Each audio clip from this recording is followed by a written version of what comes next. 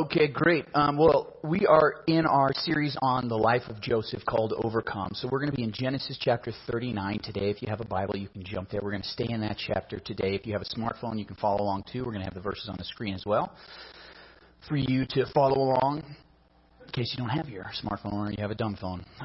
So we're in the life of Joseph, and we're talking about this idea of overcoming because we all have difficulty and challenges in our life. And how do we get past them? How do we make it through? How do we overcome?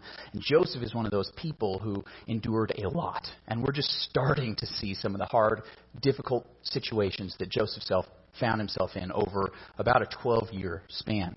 And we'll get to that, some more of the dates and time next week. But one of the things that we have to do when we want to overcome is we have to think long-term instead of short-term. We have to think long-term instead of short-term. And that especially comes into place when we're talking about who we are as people, our character. When we're talking about our character. You know, I've been to a lot of funerals. Part of that is because I'm a pastor, and as a pastor, I'm with people at the beginning of their life, at the end of their life, some of the hardest times in between. And at my last gig, when I was a pastor in Nebraska for about 5.5 years, in 5.5 years, I did 25 funerals. Okay, did a lot of funerals. I was at a lot of funerals, and that wasn't even all the ones I went. You know, I went to other ones as well.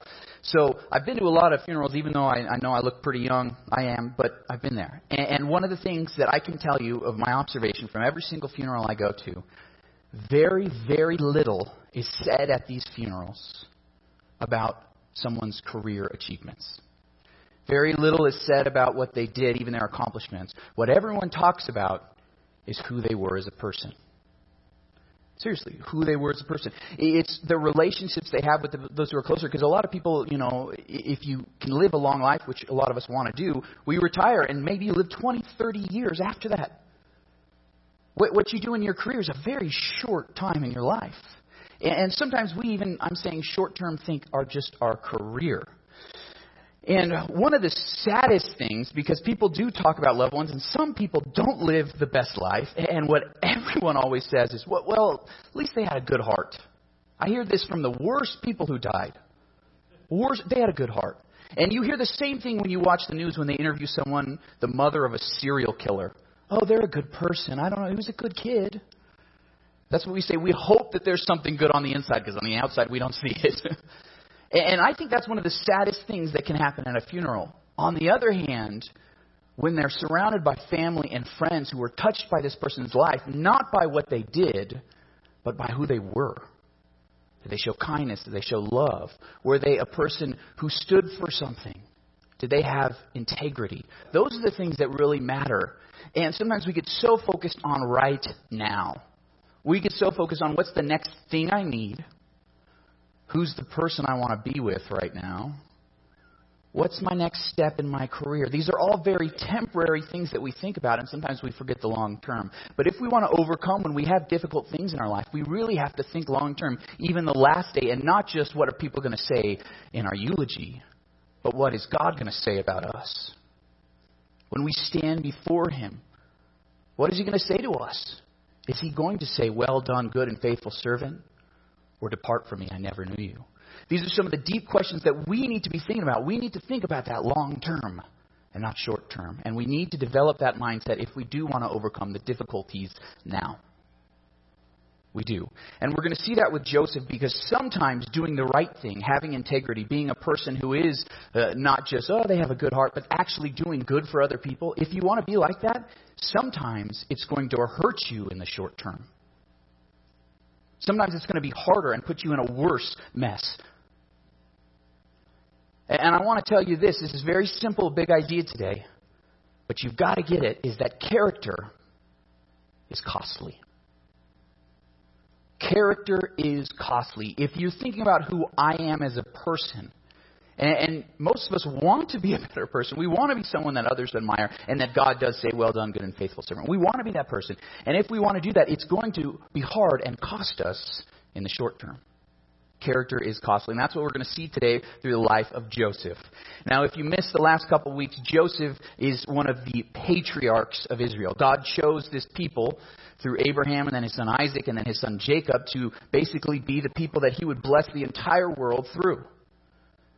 And Jacob had 12 sons, and the 11th son was this young man Joseph, and Joseph was the favorite of his father Jacob, and that got him into some trouble because he showed a lot of favoritism, brought him this beautiful ornate coat, the multicolored dream coat, if you've seen the musical. That's what Joseph had, and his brothers hated him because of that. And last week we saw that his brothers hated him so much and were jealous of him that they were going to kill him.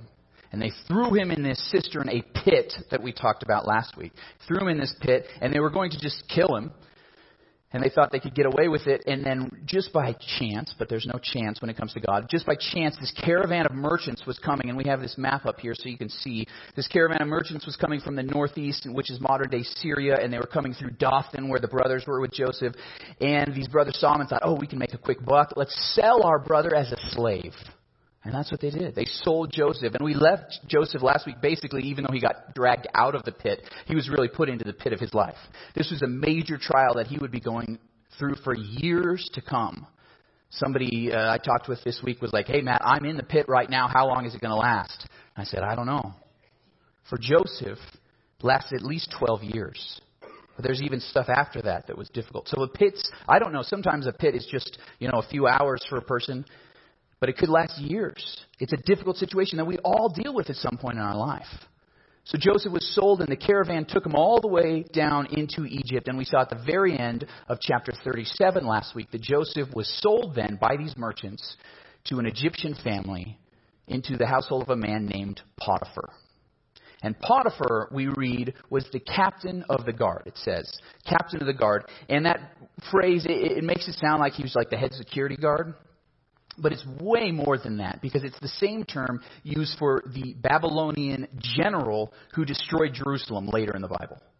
So this is like a top guy in Pharaoh's kingdom, right? He's a top general, top advisor. He's one of the main guys working for Pharaoh, who's the leader, the emperor, the king of all of Egypt. And here is Potiphar, and Joseph gets put into Potiphar's household. And that's where we pick up the story in verse 2 of chapter 39. Says that the Lord was with Joseph. God hadn't abandoned him. The Lord was with Joseph so that he prospered. And he lived in the house of his Egyptian master. When his master saw that the Lord was with him and that the Lord gave him success in everything he did, Joseph found favor in his eyes and became his attendant. Potiphar put him in charge of his household, and he entrusted to his care everything he owned. So here is Joseph just coming in as a lowly slave, a 17-year-old boy. But he's working well, and he's very smart, and they could probably tell that, hey, let's bring him inside the household, because then he can manage some of the affairs of this big household that might have had dozens, hundreds of servants and slaves. So they took him out of the field, and they said, okay, and they kept raising him up the ranks, and he became higher and higher until he was basically second in command in this household to Potiphar. And he was doing really well. It says the Lord was with him. I want to point this out. In this chapter alone, it says that the Lord was with Joseph 4 different times. I think God is trying to say, hey, he's in the pit. He's sold as a slave, but hey, God is still there. God is still there in the pit with you. He's still working, and that's what he is for Joseph. And I think this is really interesting because he's a slave. He's managing a household. Maybe he's an administrator of the business and the accounts of Potiphar. And this is so important because God is with him. This is a quick bonus point. Sometimes I give these for free. This one's free today too. Sometimes people think, God is only calling people into being pastors or missionaries, into ministry. No. God calls people into business, even administrative roles. Okay, whatever your job is, even if you feel like, hey, I'm just a lowly grunt, a slave. Sometimes you feel like that way. God is still with you, and He wants you to work hard, and what you're doing is important. And when you do that, you'll begin to stand out. You'll begin to stand out because you're taking your role seriously as a calling from God. Whatever you're doing in the role of business, working with finances, managing different things, when you're doing it well and doing it with integrity, you stand out. And sometimes that's very good in this situation. And that's what we see, right? It's very good. He keeps getting promoted. Keeps getting promoted to the next level and the next level and the next level until he's basically second in command. But sometimes even that can almost put a target on your back. You think, this is great. I'm doing a great job. I'm standing out because I'm integrity. I'm doing my job really well with excellence. But then you get this target on your back. People are out against you. Even being with integrity in your career can get you into trouble because character is costly, right? And that's what we're going to see happen to Joseph. And this is where we pick it up again in verse 6. Now, Joseph was well built and handsome. I like that. I wish people described me that way. Verse 7, and after a while his master's wife took notice of Joseph and said, come to bed with me. So I love this description. If you notice in the Bible, there's very little description of people. There really is. There's very little description. There's a lot of, speaking. There's a lot of talking in the Bible, but very little description. Unlike English, like you read a book in English. I remember once reading a book by Tom Clancy, and there was a 33-page chapter that I read, just getting into this book, and it was all describing this person. And at the very end of the chapter, he died. I was like, 33 pages of description about this guy's background and everything. What a waste. Could have just said he died, right?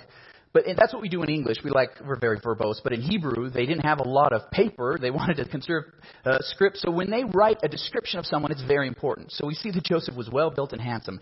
This guy looks good. He looks good. I don't know. This is like Matt Damon, Jason Momoa, Ryan Gosling. He's looking good, right? And not only is he doing well, but he's an attractive dude. And Potiphar's wife, his master's wife, sees him and wants him. Wants him. And it's interesting, here it says, come to bed with me. In Hebrew, that's just two words, like do me. Or I'm sure you can think of some other colloquial phrases to add in there with two words. That's what she's saying. And I point that out because what we see here is not just two adults that are attracted to each other, or one adult attracted to another, but that she is using her power. This is a command. This is someone in a position of authority using their command to get a sexual favor. Heard about that in the news? Heard about that? I think now with the Me Too movement, I read that there's been over 200 powerful men that have been accused of things like this. In this instance, it's a woman, but the situation is very similar. When people get into the position of power like this and authority, it's not just consenting adults anymore, is it? This is a big problem in our nation today because when someone has that power and authority over another person, they feel like, well, I guess I have to do it. This is my boss. If I don't do it, maybe they're going to mistreat me. Maybe I'll miss out on the promotion. Maybe I'll get fired. And I'm sure Joseph felt that pressure too. He's doing really well. He's making it up the ranks. He's doing a great job. He's stuck in this place he doesn't want to be, but he doesn't have a choice. He's a slave. He has to have this job. There's no way out. He needs the money, I guess, because he has no money. He needs to be fed. He's got to do something. And you can feel the pressure on it. So Joseph is beginning to feel this sense of, hey, if I want to do what's right in this situation, it's going to cost me. And that's what we do too when we're in those situations. Maybe you've been there. Well, if I just gave in, is anybody really ever going to know? We can keep it private, just between the two of us. In our culture, if it's between consenting adults, anything is fine, right? So we say, but no. Joseph knew it was more than that. So that's what we read in verse 8. In verse 8 it says, but Joseph refused.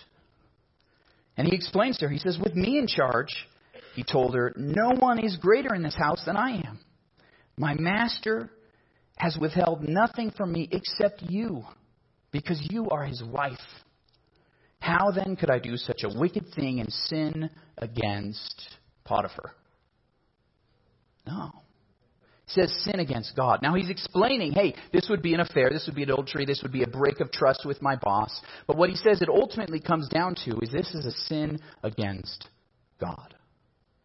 This is a sin against God. And that's really what it comes down to. That's what integrity is. That's what character is. How you stand before God. Because we all have things that we have done and thought in secret. No one else knows about it. Hey, it was just between two consenting adults, right? But really, God knows. God sees the thoughts and attitudes of our heart. Nothing is hidden from him. Everything is laid bare before God. And Joseph knew that he would have to stand before God one day and give an account for what he would do on that day, in that situation. Would he have this affair that could probably even advance him even further in his household? He did good with the boss's wife. Man, he'll be protected forever. Nothing bad could come to him then. But he says, no. In order to have character, in order to have integrity, I have to say no here. Now, some of you are thinking, well, what's the big deal? In our culture, I get it. I get it. What we say is between two consenting adults, right? Is it really that big of a deal? Some of you are like, yeah, an affair is not that. It's not good. I mean, it's not good. But for Joseph, I mean, he's single, right? What's the big deal, right? But here's the thing. What God has laid out for us is that sexual sin is not just a sin against another person, in this case, against Potiphar. But it's also a sin against yourself and against God. In the 10 Commandments, God gave one of his top 10 commands, do not lust, do not covet another person's wife. Do not commit adultery, he says. Jesus would take that to the fullest extent and would teach us that even if you look at someone with lust in your eyes, you're committing adultery with them in your heart. See, the Bible, a lot of people think that the Bible takes sex and puts it aside. It's like not a good thing. No. The Bible elevates sex to the place where it's supposed to be. Because the Bible treats sex, a physical act, as something that's also spiritual. It's a very important thing. It is so powerful and so profound that Jesus, God, the entire Bible would teach that sex is designated, intended for marriage between a man and a woman. That's what God says over and over again. Because it is not just a sin against another person, but it's a sin against you and it's a sin against God. We see this in a place like 1 Corinthians chapter 6. We read, run from sexual sin.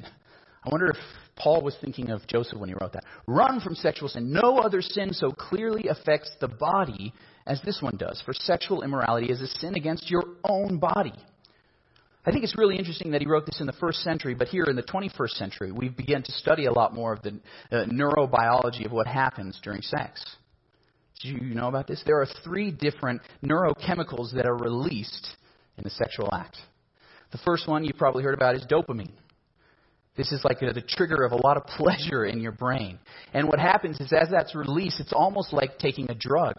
And this release in our brain is indeterminate whether something is right or something is wrong. When you have that release, it makes you addicted to it just like a drug, which is a very powerful, good thing when you're talking about the spouse that you want to spend the rest of your life with. But it makes it really hard for you to bond with someone in that way if you're just going to break up later or it's just a one-night stand. There's a couple other chemicals that are released in the sexual act as well. There's one called oxytocin, and this is a chemical that's released in the woman's brain. And this is a bonding thing. This is why a woman, when they have sex with someone, they bond to that person.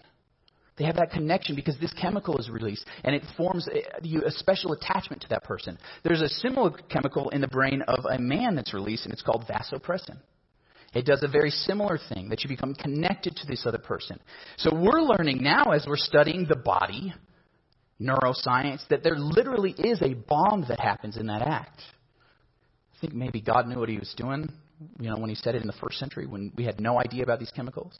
But these things happen, and they can make an addiction to another person, which is a very good thing.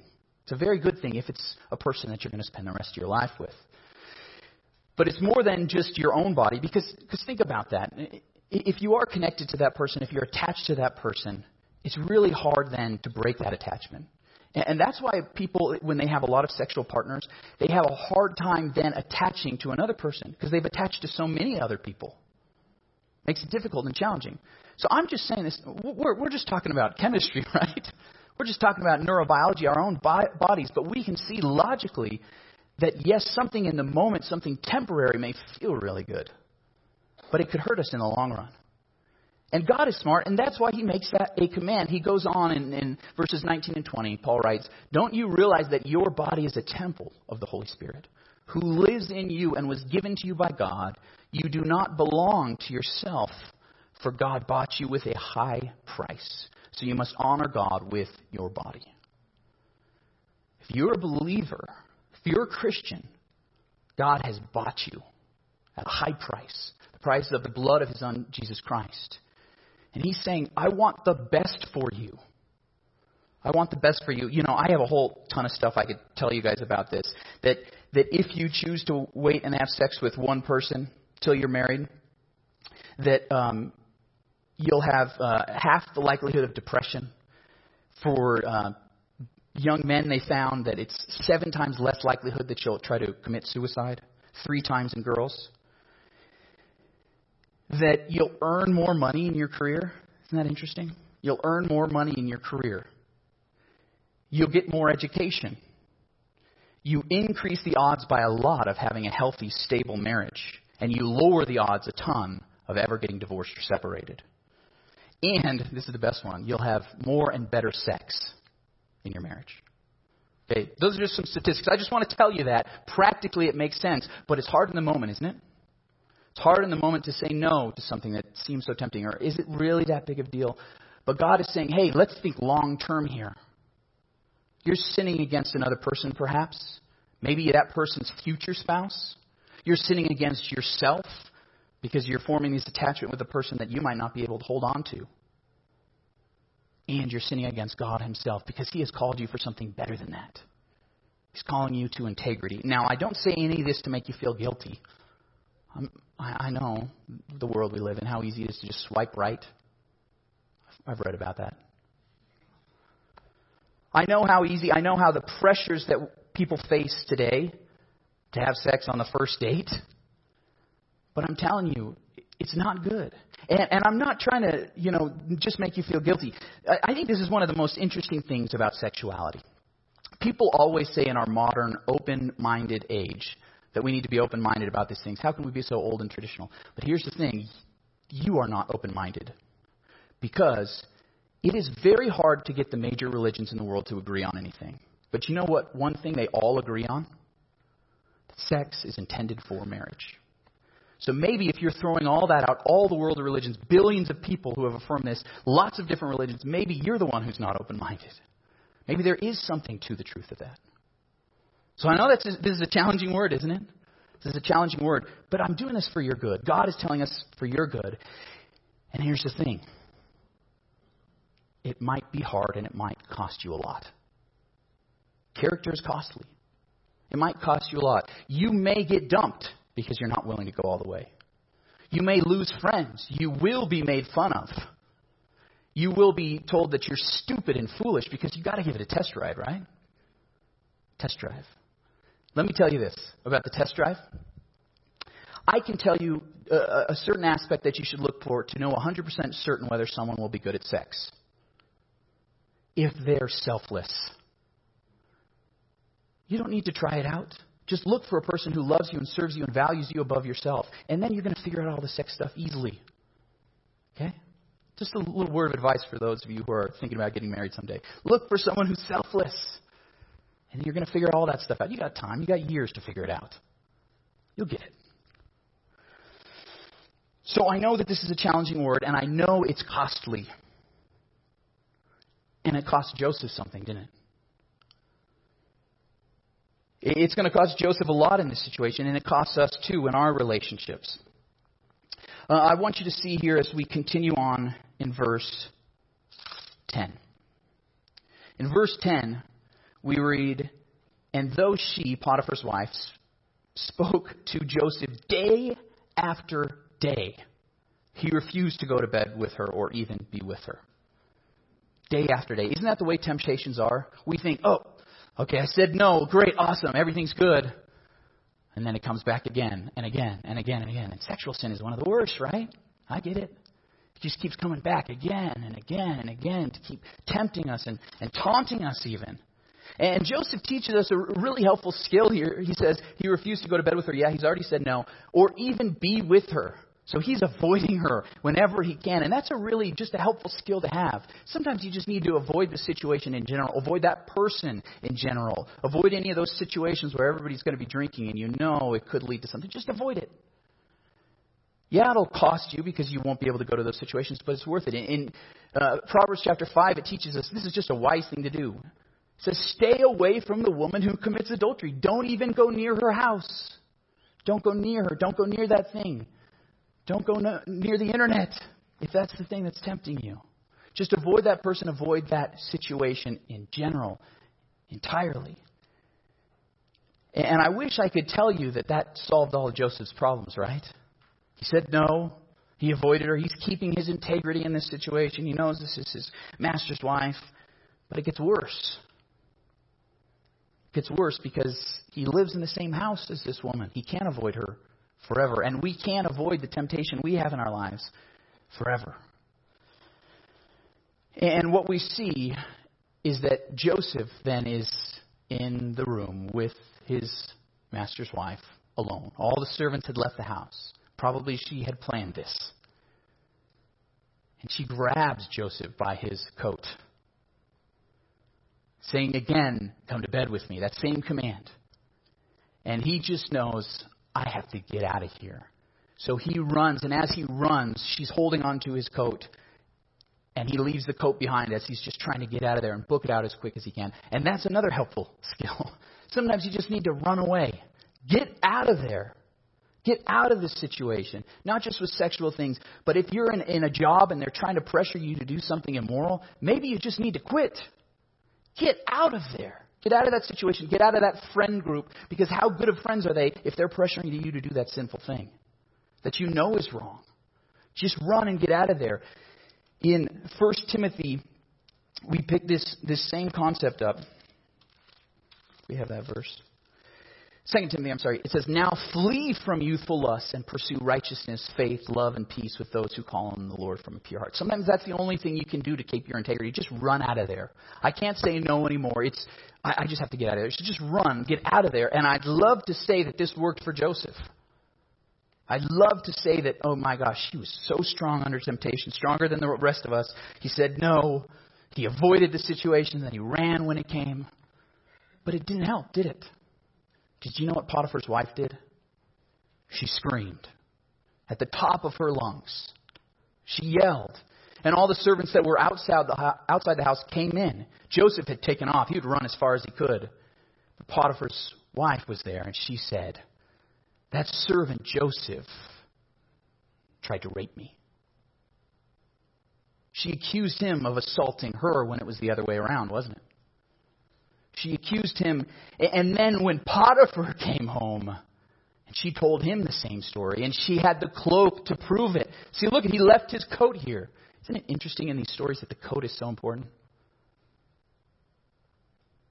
She said, I have proof. He was trying to take advantage of me. And Potiphar is livid. He is angry. He's enraged. And he grabs Joseph, even though it's his best servant, the manager of his household, has never done anything wrong that we know about to this point. Takes Joseph and throws him into prison.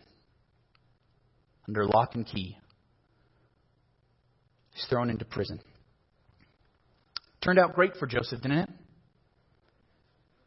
He should have just given in. I mean, nobody would have found out about it. If he just did it once, she would have been off his back and could have left him alone. Sometimes just giving into the temptation, right? It makes you feel better and you can move on. It didn't. It wouldn't have helped. For Joseph, things got worse and worse and worse. And that's how it goes sometimes with character, with maintaining integrity, with doing the right things in those difficult situations. It costs us a lot. Character is costly. I'm not going to sugarcoat this. It's not easy. Doesn't feel good. Character is costly. Character is costly. I remember hearing the story about a young man, and he was really excited to start his first job. He finally got a job in his career field right out of getting out of college. It took him forever because, it does. And he finally got a job in the TV industry, and he started working at one of the major cable networks. He's so excited. Finally got his shoe in the door in the industry he wants. And on the first day, they sit him down, and they said, okay, you're going to sit here. And they sat him down in front of this big wall of television screens. They said, what your job is to do is to moderate content, to make sure we have something up on all of these channels that we have.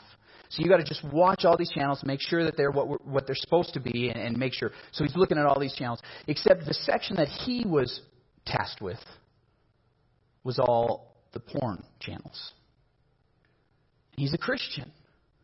This young man told his supervisor, he said, sorry, can I work in a different section and look at some different channels? Because I can't do this job, I can't look at pornography. I think that's I think that's causing me to sin. It goes against my moral code. The boss says, sorry, this is the job. You signed up for it. You wanted to be a content manager. This is the career you want to be in, right? So that young man realized that he would have to quit. And he did. He lost his job after one day in the industry he wanted to be in. Man, talk about being costly, right? Character is costly. It's hard to do the right thing. It's going to cost us, and it cost Joseph. He got thrown into prison. Slavery wasn't bad enough, right? Now he's thrown into prison where he can't go anywhere. Can't see daylight. Character is costly. Chuck Colson once said that our character is determined not by our circumstances, but by our reaction to those circumstances. By our reaction to those circumstances. And I want you to see this because things will happen in your life outside of your control. He had this person in authority over him. He thought he, would have had to do what she said to keep the job. You feeling the pressure of it. And maybe it's your boss pressuring you. Come on. You don't need to report all the earnings. Come on, you can just change that number a little bit.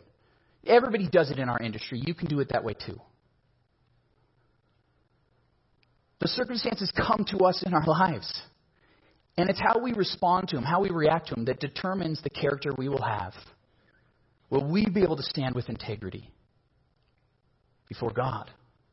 On the last day, what are people going to say about us? What's God going to say about us? And if you're wondering, well, why does any of this happen? This seems just so difficult. Why, if God was really with him, like it says 4 times in this chapter, why would God allow that to happen? But here's the thing. We learned last week that sometimes God is bringing us through those situations to develop our character. Thomas à Kempis, the great Christian thinker, once said, temptations can be useful to us, even though they seem to cause us nothing but pain. They are useful because they can make us humble, they can cleanse us, and they can teach us. They can teach us. They can work in us to develop the integrity, the character we need. Here's the thing about it that I want to tell you. There is a cost to maintaining character and integrity. But if you just give in, it's so much easier now. I can make more money. Financially, it's going to be better for me not to pay those taxes right now. If you don't pay the cost now, you are going to pay the cost later. You will. Eventually, it'll come back and hurt you and haunt you in this life or in the one to come.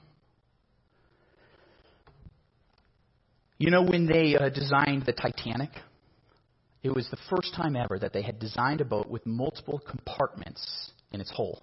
Did you know this? They were really excited about this design because they thought if we hit an iceberg or something happens and we take a little bit of water, the water will sit in one compartment or 2 or 3 and not make it to the rest of the boat so that we can continue to go on. And that's what we do in our lives. We kind of compartmentalize. What I do in private, what I do in this relationship, what I do here at work just a little bit, won't affect the rest. But how wrong they were, because even a little bit of water can sink a ship. Even if you're in a dinghy and you get a hole in the bottle, it can be just a pinhole, right? After enough time, it's going to sink. And that's what happens with integrity. Do you know what the word integrity means? Keeping it all as one whole, right? One big whole. Everything is related to the other things. Everything affects everything. And in one aspect of our life affects all the rest. Character is the whole thing. Integrity is the whole thing. If you're like, well, Matt, you don't understand how hard my temptation is. I might not. But this is what God says in 1 Corinthians 10:13. He says, no temptation has overtaken you except what is common to mankind, and God is faithful. He will not let you be tempted beyond what you can bear, but when you are tempted, he will also provide a way out so you can endure it. This is a promise from God. No matter what you face, you can make it out. You can make it out. And I know these temptations are strong. They're hard. They're difficult. And some of you are thinking, well, Matt, it's way too late for me. I've done too many wrong things. My ship is sinking. There's no way. Why would I even try? There's always a time to turn it around. There's always a chance at a new start. And that's the basics of our message of the gospel. Because some of you in here are thinking, Matt, I have sinned so greatly. You talk about sexual sin. You don't know my past. You don't know what I've done because I didn't say no. I said yes again and again and again. With any sin, I've done too much wrong, Matt. There's too much on me. I can't get out of this. But what's amazing about our story of Joseph is that he had another brother. Did you notice that I skipped a chapter? Anybody notice this? I went straight from 37 to 39. Part of that is because we're focusing on Joseph. But Joseph had another brother named Judah. And there's this crazy story in chapter 38. You can read it on your own. That Judah, I'm not going to give you all the details. This is for your reading. But he sleeps with a prostitute. And it's not actually a prostitute. It's his daughter-in-law. Because her son and her sons, because her first son died, it's a complicated story, wouldn't sleep with her and have a child. So she tricked him in order to sleep with her so she could get pregnant. And do you know what she did? She asked for his coat. Seriously, he's like, I don't have money to pay you. She said, just give me your coat. So she takes the coat. So that when she is found out to be pregnant, and the dad, Judah, comes in and he's angry, he's livid. He wants to kill her because she's had an affair. She's committed adultery. She says, this is the coat of the man who slept with me. She holds up to Judah's face his own coat. So he spares her. And why I point out that story is, do you know who would be the firstborn son who would receive the blessing from the father Jacob? It wouldn't be Joseph. Even though he was the man of integrity who did what was right. It would be Judah. And do you know who else came in the line of Judah?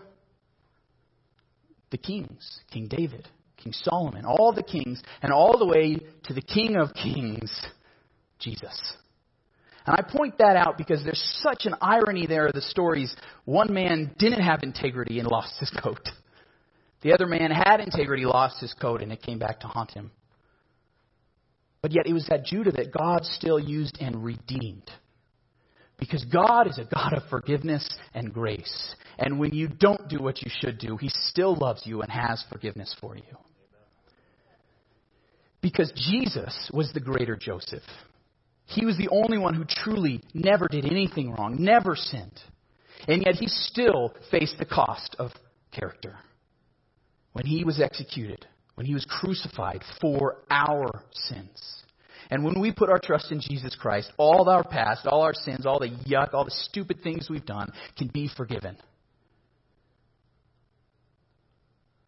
And then we can actually truly live that life of character and say, I have been forgiven. The past is behind me. I live a new life now in Christ. Character is costly.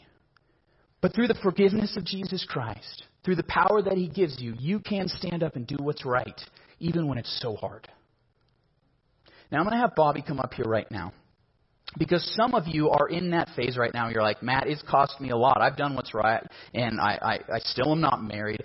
Things are going poorly at my job. I got fired, whatever. I know that sometimes we're in the middle. We haven't seen things come right yet. Like Joseph, he was stuck in prison. God would have a plan that He would redeem that situation, but we're sometimes stuck in the middle of Joseph, right?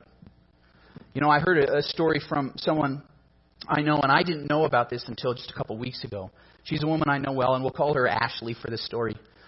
But Ashley worked for one of the major hospital organizations in a major metropolitan city.